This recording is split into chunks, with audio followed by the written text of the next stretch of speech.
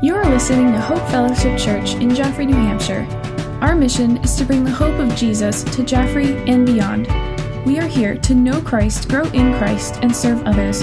If you would like to learn more about our ministry, please visit hopejaffrey.org. So let's look at verse 22 of Luke chapter 2.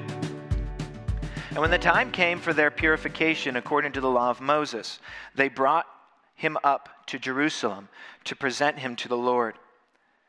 As it is written in the law of the Lord, every male who first opens the womb shall be called holy to the Lord. This is a firstborn son kind of a thing here. Verse 24, and to offer a sacrifice according to what is said in the law of the Lord, a pair of turtle doves or 2 young pigeons. So they were to travel to Jerusalem and make an offering. Verse 25, now there was a man in Jerusalem whose name was Simeon, and this man was righteous and devout. And you'll see this theme come up, but it'll be something we'll talk about today a little bit, this waiting. You see that? Waiting for the consolation of Israel. And the Holy Spirit was upon him. Verse 26, and it had been revealed to him, to Simeon, by the power of the Holy Spirit here, that he would not see death before he had seen the Lord's Christ. Fascinating verse. Simeon was told he would not die until he had seen the Lord's Christ. And then for the third time it mentions the Spirit, verse 27, and he came in the Spirit into the temple. And when the parents brought in the child Jesus to do for him according to the custom of the law, which is also reminding us for the multiple times, they're following the law. Verse 28, it says, and he took him up in his arms. So Simeon takes him up in his arms and blessed God and said this. And this is the Nunc Dimittis. Verse 29, it says, Lord, now you are letting your servant depart in peace, according to your word. For my eyes have seen your salvation, that you have prepared in the presence of all the peoples, a light for revelation to the Gentiles, and for glory to your people Israel. And verse 33 says, and his father and mother marveled at what was just said about him. I mean, you can imagine Simeon coming on, holding your child and prophesying these great things over this child. Verse 34, then Simeon blessed them, Mary and Joseph, and said to Mary his mother, specific words here, behold, this child is appointed for the fall and the rising of many in Israel, and for a sign that is opposed. Then he gives a curious phrase directly to Mary, and a sword will pierce through your own soul also, so that the thoughts from many hearts may be revealed. And after Simeon says this, it says in verse 36, that there was a prophetess, Anna, the daughter of Phanuel from the tribe of Asher. She was advanced in years, having lived with her husband 7 years from when she was a virgin, and then she was as a widow until she was 84. She did not depart from the temple, worshiping with fasting and prayer night and day. And then at that moment, while this is all going on with Simeon, it says this in verse 38, and coming up at that very hour, she began to give thanks to God and to speak of him to all who were waiting. There's that word again, waiting for the redemption of of Jerusalem. And then verse 39, and when they had performed everything according to the law of the Lord, there it is again, they returned into Galilee, to their own town of Nazareth. And then the child grew and became strong, filled with wisdom, and the favor of God was upon him. Let us pray. Father, we thank you for this day, as has been already lifted up to you. We have praised your holy name.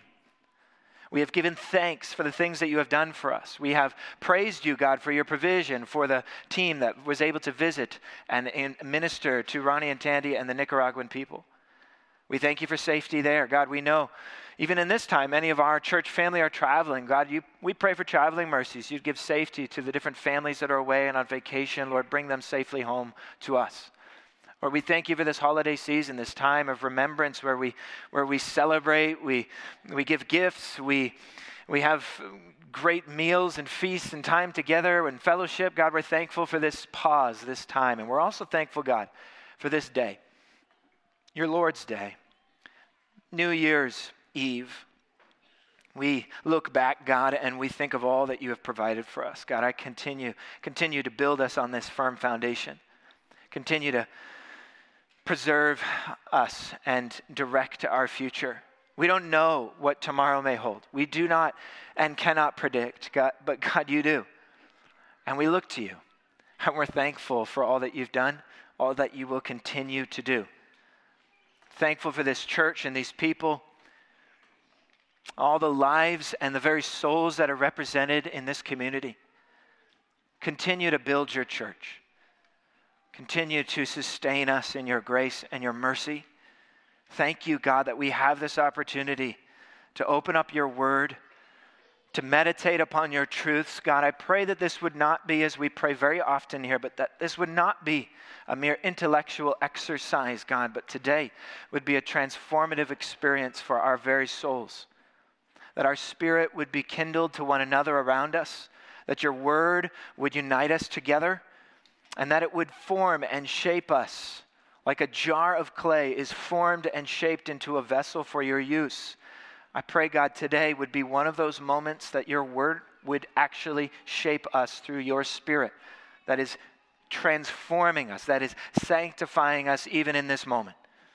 And so we pray to that end and ask, God, that you would bless this service and this time. In Jesus' name, amen. You noticed in Luke 2 here the different times where it mentioned this aspect of waiting. And I think it's fitting that we come to Simeon's song in that so much of what he's praying for is this final waiting time. Simeon and Anna had been waiting a long time. And for you, some of my kids are here in the front. Some of your kids are here in the service even with us today. And you know what it's like waiting for Christmas to finally come. You know, it's finally waiting for that day. Some of you, or even me, as like just a giant child myself, right? We are all waiting for Christmas to come. And if we're honest, some of us might still be waiting for those Christmas presents to arrive. You're still waiting for that moment to come down, running down the stairs and see those Christmas presents under the tree. And for us as parents, perhaps maybe it's just watching our kids open up those presents that we've spent so much time preparing for and seeing. And it is a blast in our household, with 3 kids under the age of 7, all just running down to the tree and so excited, and then asking me every 5 minutes, can we open the gifts now? Can we open the gifts now? Because our household, I don't know about yours, I think I've mentioned this before, ours isn't like the movies where they always run down and everybody just mass opens their gifts all at one time and it's complete chaos. We, pass out the gifts and everybody takes turns, even though it can be a little hard when Judson's down there opening the gifts ahead of time and all these kinds of things. But my kids were pretty excited to give me a special gift this Christmas time, and they're looking at me right now. And they were very excited, overly excited for this one gift that they wanted me to open. And I got the hint that something was going on. And so Christmas came. They finally were sitting around and they divvied up all the gifts. And you guys were very clear that I was supposed to open one gift first, right? There was one gift that I was supposed to open before any other gifts. And they were all staring at me when it came to my turn. The gift was sitting on my lap, and I felt the gift. It was a little soft, and so I sensed something was up. But it was a large gift, and you were very clear that I had to open this before anything gift, and everyone was watching me. And as I started to open this gift, and I peeled back the layers, I started to get the sense. Taylor was over there in the corner just like so excited to watch me open this gift. And as I peeled back the Christmas paper, the wrapping paper, I discovered it was a large package of toilet paper, okay? And so it wasn't the gift that I had in my mind that I was going to receive at that time, or as to why everyone was so excited that I was about to open the best gift ever. And they were and Charlie was just cackling with laughter. The fact that we gave Dad toilet paper for Christmas is the funniest thing ever. But it really, really was pretty funny. And then I realized, I was thinking in the back of my head that I was like, this isn't 2020, because if it was, that gift of toilet paper would have been awesome, actually. Do you remember when toilet paper was like a bartering chip, where it was so like rare to find that you were like struck gold? I can remember when I went to Ocean State or something, and I came home with like 64 rolls of toilet paper, and I came in the door like I had just provided the bacon for the household for the entire year, and it was just hilarious. So it's not 2020, toilet paper is just, whatever it is nowadays, but I did have that feeling, that sense of finally coming to that that moment where you can open up the gift that you've been eagerly anticipating. And as my kids have been eagerly anticipating me to open this gift. Because today we're talking about someone, Simeon, and Anna in particular as well. But Simeon, as we focus on him, who has literally, you could say, been waiting years and years and years and years to open this amazing gift. In fact, God has promised Simeon that he was going to receive a gift, unlike any other gift. And he would open this gift, and he would not die until he opened this gift. And of course, the gift is not necessarily a present of sorts, but it is Christmassy in the sense that it is the birth of Jesus Christ. That Simeon was told by God through the Holy Spirit that he would see his Savior face to face, and he would not see death until he saw the face of God. It's an extraordinary prophecy and statement. Simeon, I think, is not one that we maybe focus on as much during this Christmas season, but he is one that lived his life with expectant hope. He lived year after year. We're not actually told as to how long he had been waiting, but the implication is that it had been a long time. That he and Anna both anticipated waiting and waiting for the consolation of Israel and the redemption of Jerusalem, implying that the comfort and the salvation of his people and his nation and the world was going to come. But he didn't know exactly when that day would be. Anna, we're told, was waiting expectantly. It says in the text that she had been married for 7 years when then her husband died. And the text is not necessarily clear as to whether she was 84 years old at this moment or whether she had been a widow for 84 years. Either one is quite incredible. That she had not lived a life of bitterness and anger against God for taking her husband at a young age, but rather that she had lived a faithful life in saying that her devotion to God was well known among the people. That she would fast and pray. She would be in the temple worshiping and speaking and praising God night and day. This was her regular lifestyle. Day in and day out, worshiping God, looking and waiting for the consolation and the salvation of her people. You can imagine that. This year, we stumbled upon a book. I'm not sure, a kid's book. We were reading it with Judson, I think it was. But I think it's called, if I recall, it's Elmo Saves Christmas, I think it is. Where the book is, and some of you are like, where is he going with this? Okay. Elmo Saves Christmas. And if I recall, it's not necessarily that Elmo saves Christmas. He actually ends up messing up Christmas and then just wishing that Christmas goes back to the way it was. Because Elmo wishes that it would be Christmas Day every single day. Is that how the book goes? Remember, the wish comes true, and it is Christmas morning every single day.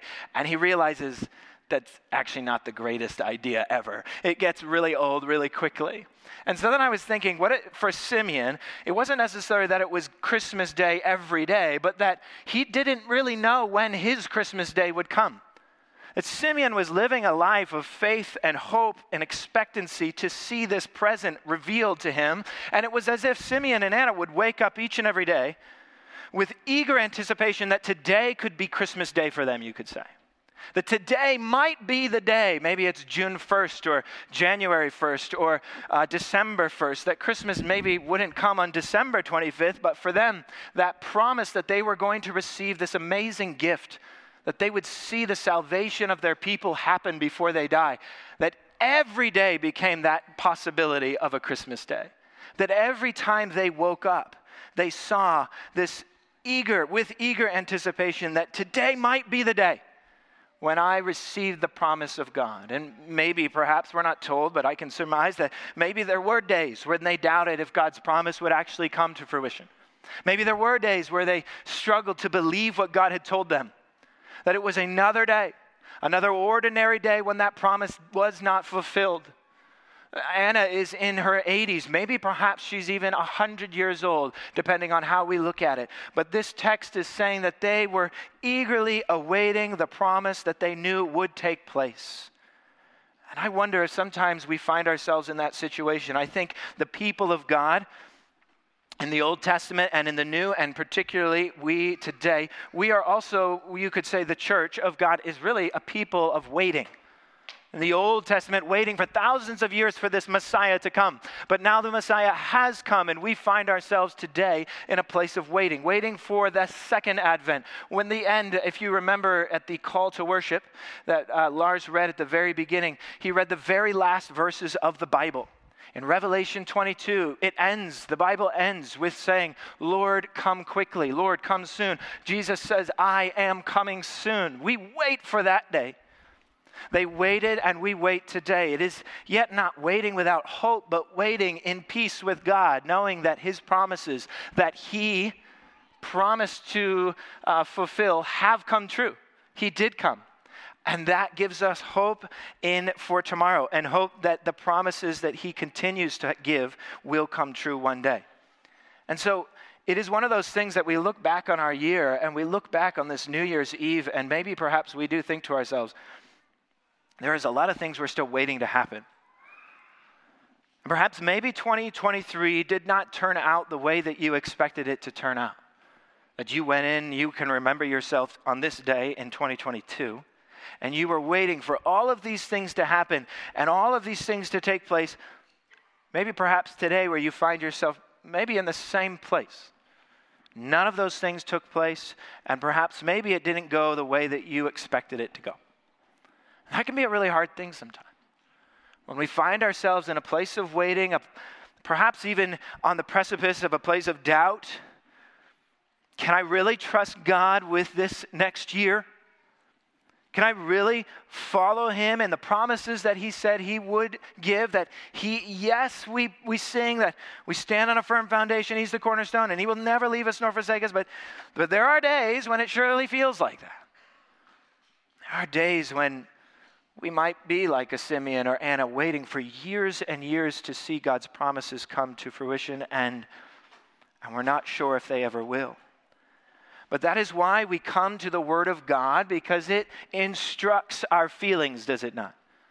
That we may feel a certain way, but we find ourselves being shaped and formed by God's promises. That he has been faithful in the past, and he will continue to be faithful in the future.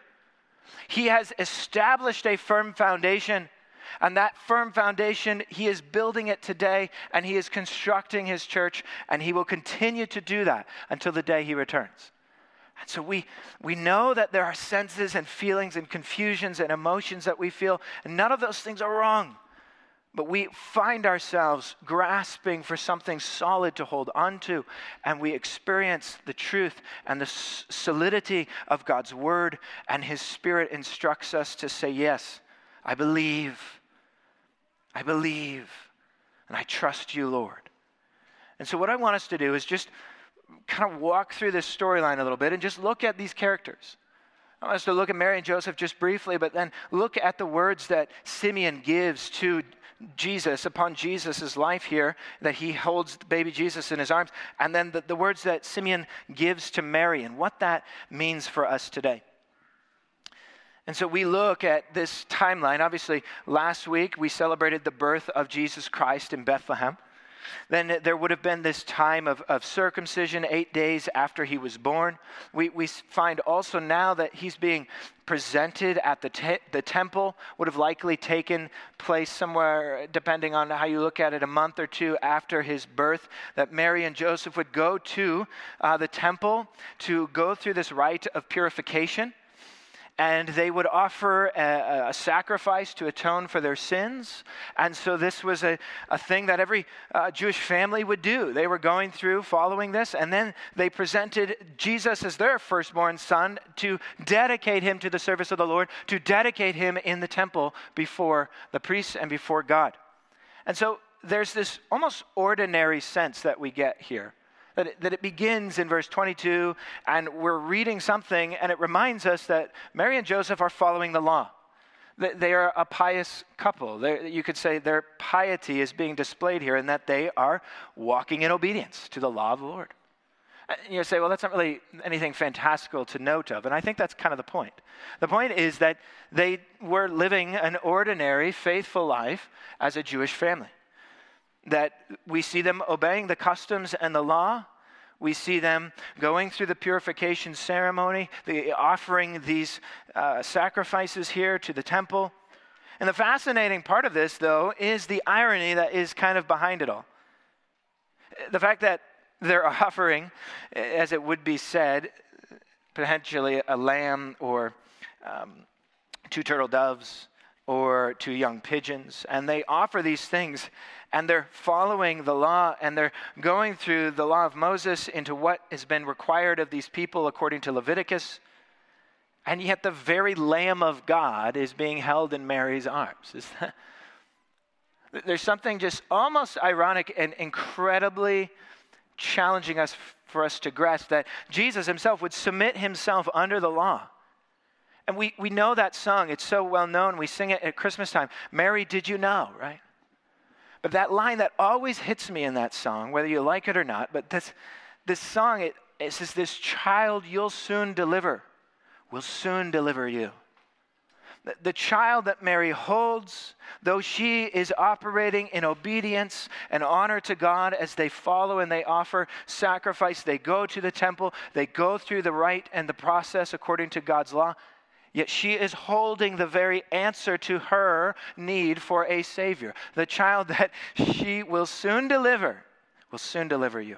What an incredible statement. And so we see that obedience. We also see in not only their piety, but also their poverty. Right? That they were not, as it is described, a wealthy family with opulence. But rather it's mentioned not that a lamb was something that they were offering, but rather a pair of turtle doves or 2 young pigeons.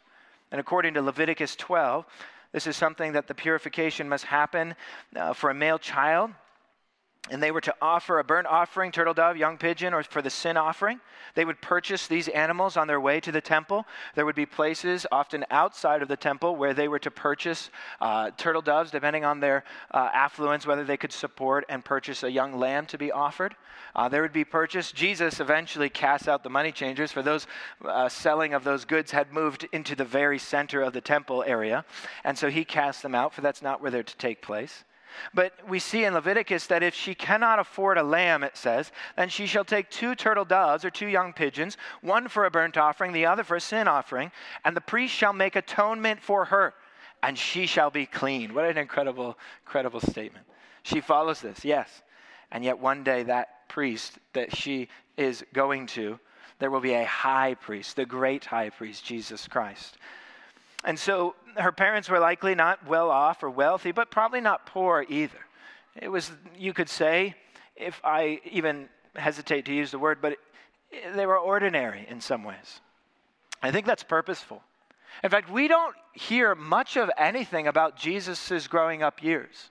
There's a story here and there about him teaching and getting lost, and they travel to the temple, and where is Jesus, where is he? And they go back, and he's in the temple teaching. But other than that, there's almost nothing we hear about his young years all the way till he's in his 30s, when he starts his public ministry. And to me, I've always I want to know, what was it like to live with Jesus on a regular basis? Did his brothers, all these kinds of things? We don't know about it, and to me, it's telling us this beauty of God's mercy, that he lived an ordinary life. He woke up and went to work. He had to sleep, and he ate food, and he lived in a community and was a son to Mary and Joseph. And it's just this ordinariness, a pretty normal and average life. And that is purposeful in that Jesus is able to sympathize with you and me. He did not live aloof and separated, but just like one of us, a human being. An incredible thing that God would come in such an extraordinary way from heaven to be on earth and to live for an ordinary life. And yet his mission, his reason for coming, was not ordinary. It was extraordinary. He had an extraordinary mission. That Jesus came in an extraordinary way. He would be the fulfillment of all of the sacrifices and offerings once and for all. And this is the hope that everyone's longing for. The hope that salvation would come. That our sins would be paid for once and for all. That we would be redeemed and rescued from this curse of sin and death that every human being faces. And Simeon is hoping for that, as he says, the consolation of Israel. As Anna says, the redemption of Jerusalem, both a light of revelation for the Gentiles and glory for the people of Israel. This is the waiting, the waiting, the waiting, the waiting, the waiting. Years, centuries, and centuries of waiting. And then we see this exploding off the pages of Scripture in Luke 1 and 2, this extraordinary birth of Jesus Christ, the Messiah. Then Simeon steps onto the scene here in Luke 2. And Simeon is a unique character. It says the word actually specifically designates him as a righteous man, and he is devout. And it is very clear with 3 specific instances that this man is full of the Holy Spirit. 3 times it mentions that the Holy Spirit was upon him, was with him, and he came in the Holy Spirit. That this is specific and important, that Simeon, filled with the Holy Spirit, does not just spout out some words that he is saying about a child that he meets, but rather that the very word of God flows through Simeon, and as a prophet, he speaks the word of God, declaring truth to the people that are there in that place about the Messiah, this child that he holds in his arms. The Spirit of God speaks through Simeon. And Simeon had been living with this incredible promise that he had been given, a promise that he would not die until he saw the Christ. He'd been living in a perpetual state of anticipation and waiting, knowing that in his lifetime the Messiah would come. And what a day that would be, right? Waiting for the consolation. This word consolation is probably not a word that you and I use very often today. And what exactly does that mean? The word consolation, you could think of it like comfort. The word comfort, maybe perhaps someone consoles you. One of my children is crying, they run to mom, not me, right? And they run to mom and mom consoles them, right? And so when they are consoled, they find comfort. The comfort also gives a sense of God as our comforter. For the word of God tells us that Jesus is going to ascend to heaven, and who will he leave to be with his people? He's not going to leave you alone. In fact, it's better that I leave so that I will send the helper and the comforter. The comforter, this paraclete is the Greek word. Here we see the consolation is the word paraklesis. Is this idea of God as our comfort, or a very Savior to be with us and console us and comfort us and save us and give us the peace that we are looking for our souls at a period of unrest. And the peace that passes all understanding is this comfort that God gives in the terms of peace and rescue, salvation, and life. You can say it all bundled up in that.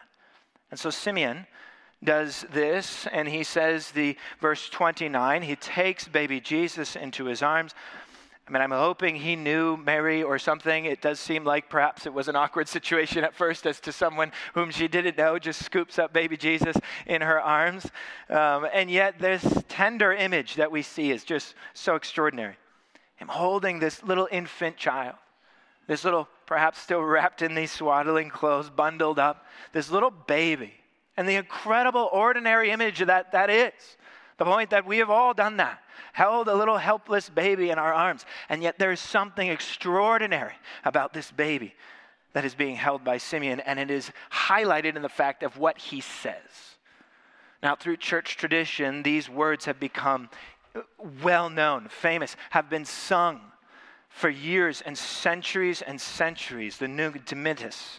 The Nunc Dimittis is the first words in the Latin Vulgate for these words in verse 29, where it says, Lord, you are now letting your servant depart in peace according to your word. This is a phrase you'll often hear, perhaps on tombstones, perhaps in a funeral service even, as it is described as now is the time when this person is departing in peace. It can even be traced somewhat to the storyline of the idea of rest in peace. You know, R.I.P., just rest in peace, or I think in Latin it's something like requiescat in pace or something. I didn't take Latin, but something like that. And so Simeon is saying, now I can depart in peace.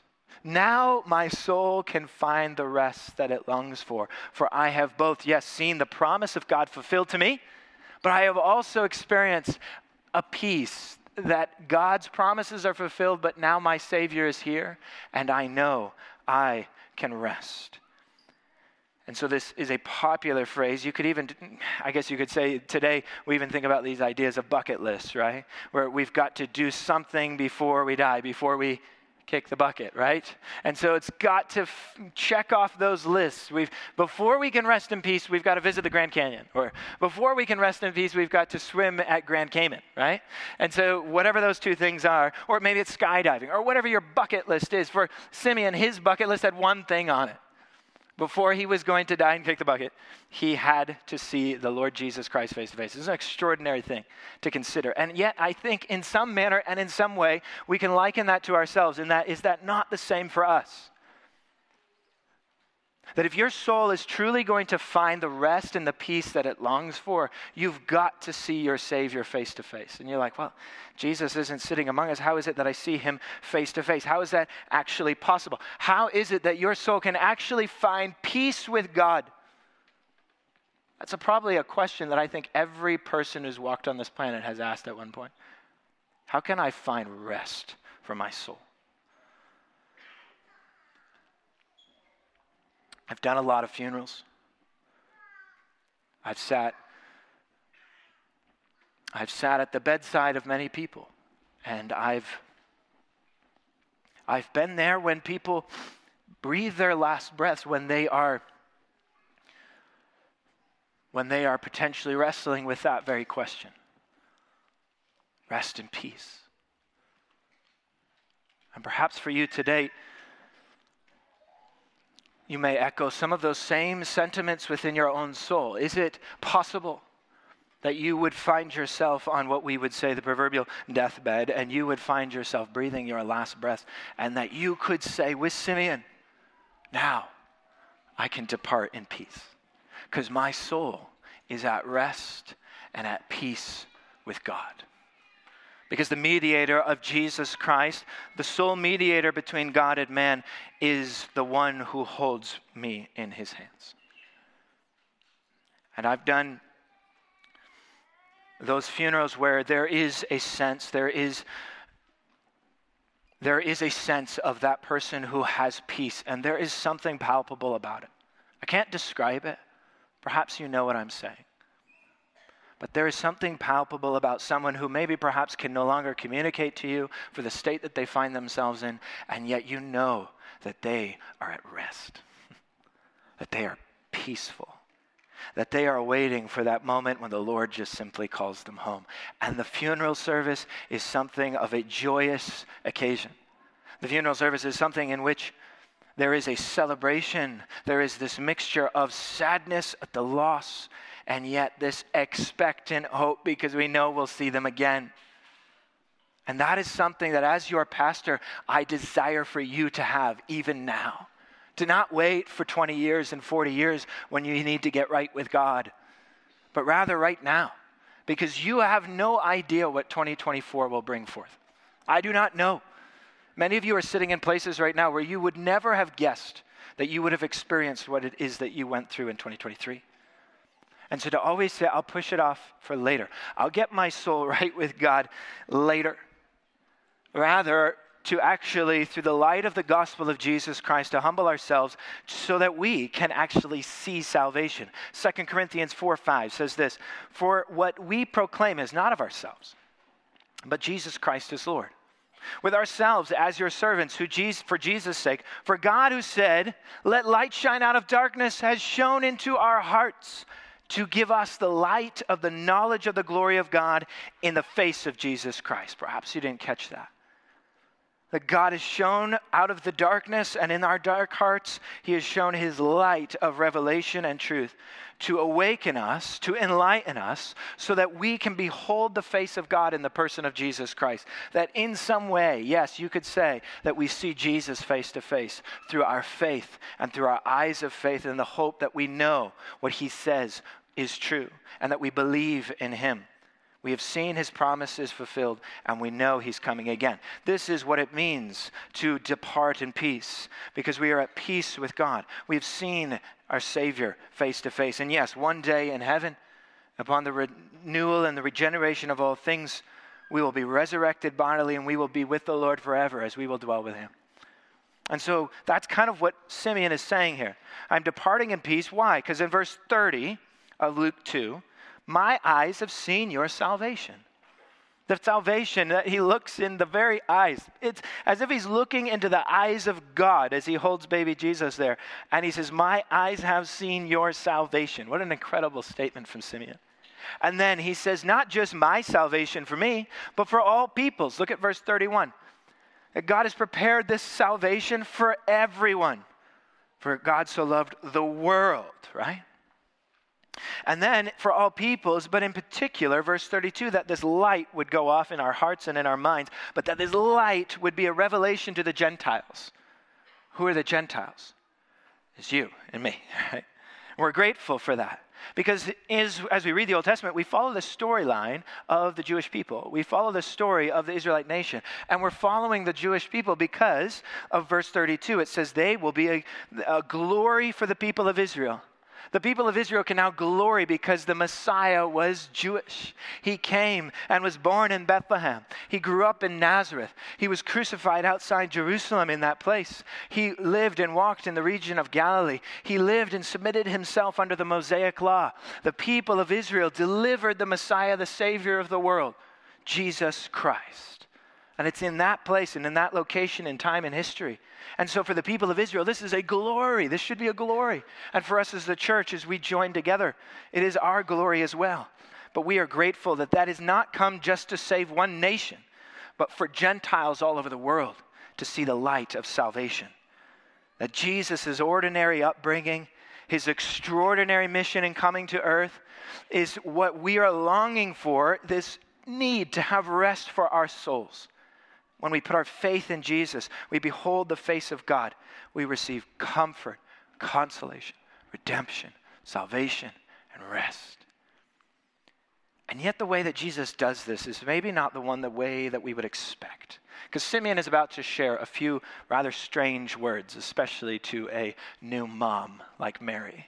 This is not something I have ever said to a new mom as they have a new baby that they're holding in their hands. And yet, if you notice in verse 34 and 35, Simeon says, as he now referenced, he says, behold, this child is appointed for the fall and rising of many in Israel, and for a sign that is opposed, and a sword will pierce through your soul also. Again, kind of a strange statement, right? Not something I always recommend sharing with a young mom. But as this is read, if I read it in the NLT, it might be helpful. The NLT says this, and then Simeon blessed them, and he said to Mary, the baby's mother, this child is destined to cause many in Israel to fall and many others to rise. He has been sent as a sign from God, and yet many will oppose him. Is that not what Jesus really is? And he is, in some ways, a polarizing figure.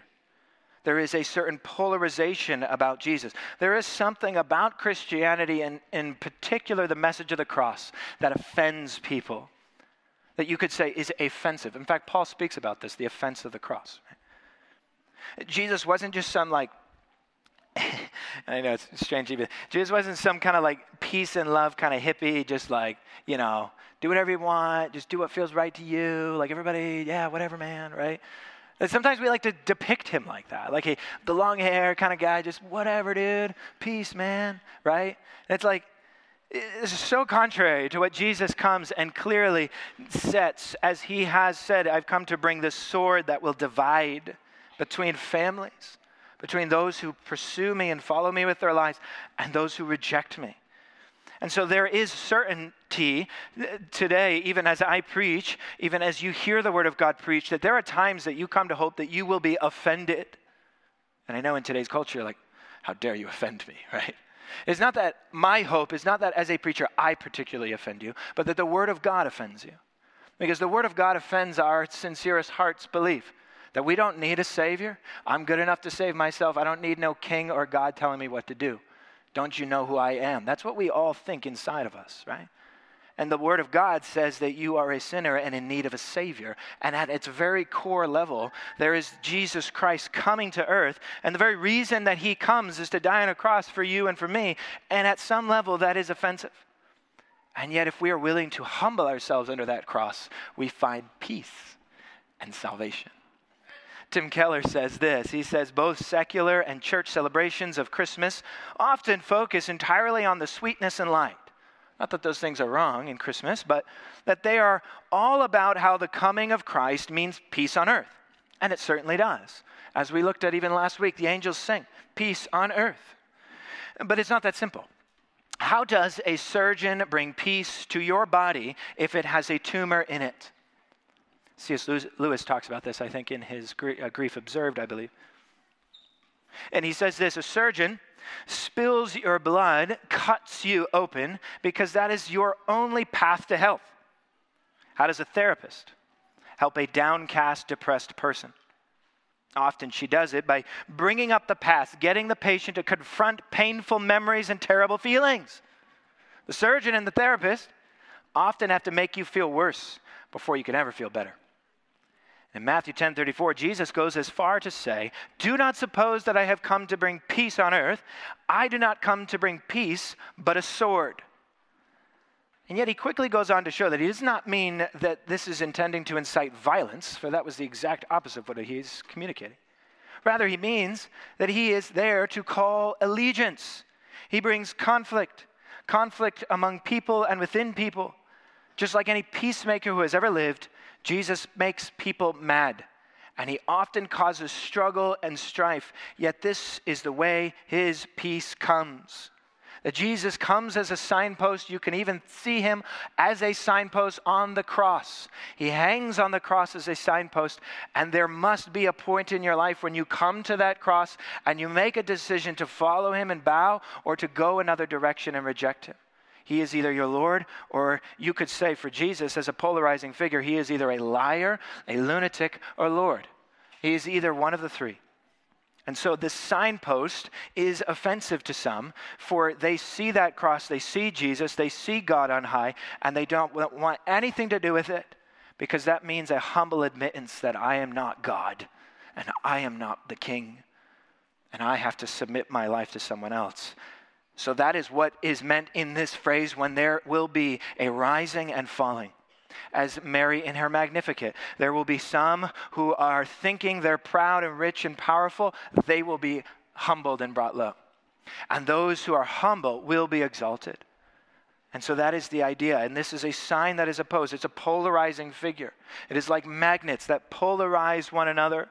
In fact, for Christmas, we had this little silly game that we got. It's just simply magnets and a string, very easy. And there's 10 magnets that you have. And you're supposed to place the magnets, take turns by placing the magnets within this little circle of string. And it's easy at the beginning because none of the magnets stick together. But as you get and you start filling them up, you then begin to delicately try to place your magnets without them sticking to another magnet.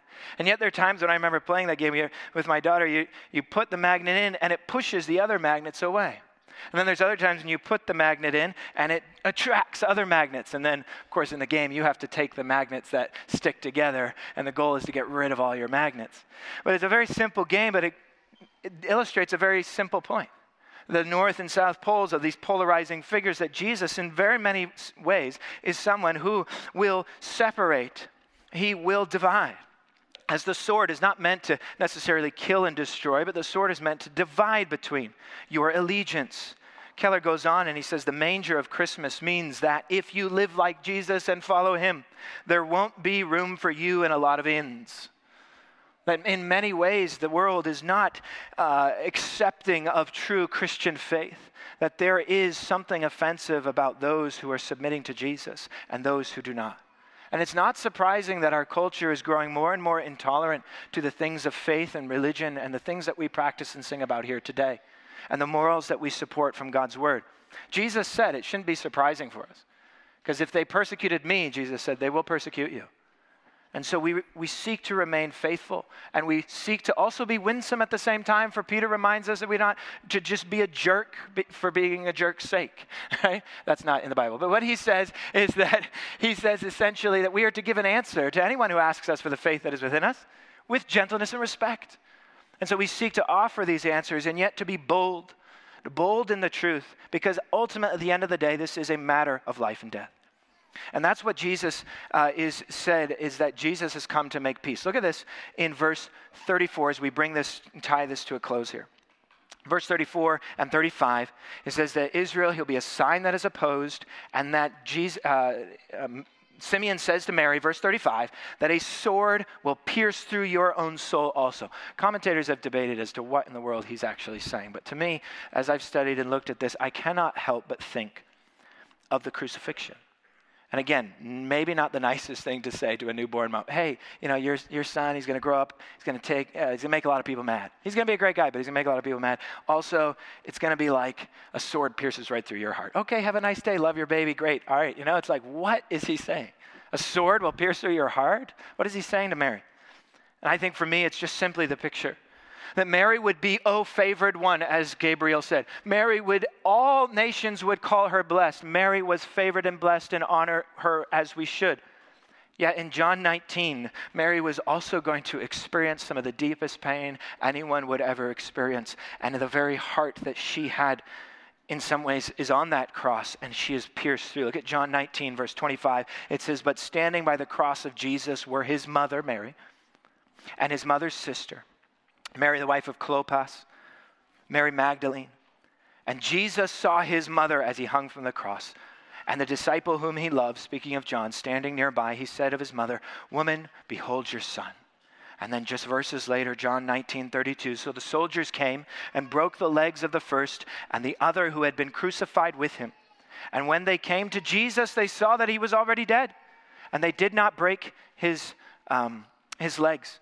But one of the soldiers pierced his side with a spear, and at once there came out blood and water. Then it is written, so the scripture would be fulfilled as it says, 'They will look on him whom side they have pierced.'" And here we see this depiction of Mary holding baby Jesus and Simeon prophesying that her side will be pierced as well. It's a depiction of spiritually she will face the agonizing sense of this crucifixion scene, that Jesus has come to bring salvation and comfort, but he brings it through a cross. He brings it through shedding of his blood. He comes to make war with sin and death. For Christmas, in many ways, is a declaration of war. And Easter becomes the announcement of victory. That Jesus comes on earth not just for nostalgia and Christmas lights and gifts and silent night singings, and candles. None of those things are wrong, but he comes to make war on sin and death and to Satan. And then it is in that Easter morning when he rises that he declares victory over it all. And we join in that and we receive that salvation through faith because of his great grace and mercy upon us. Colossians 1 says this, and I'm running out of time. "For in him all the fullness of God was pleased to dwell, and through him to reconcile himself in all these things, whether on earth or in heaven, making peace by the blood of the cross." He makes peace by the blood of the cross. "And you and I, who were once alienated and hostile in mind, doing evil deeds, he now reconciled us in his body and flesh by his death."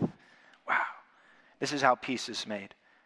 And I think it's important for us to consider this final passage that I want to read in closing. If you look in Ephesians chapter 2, I quote this passage a lot.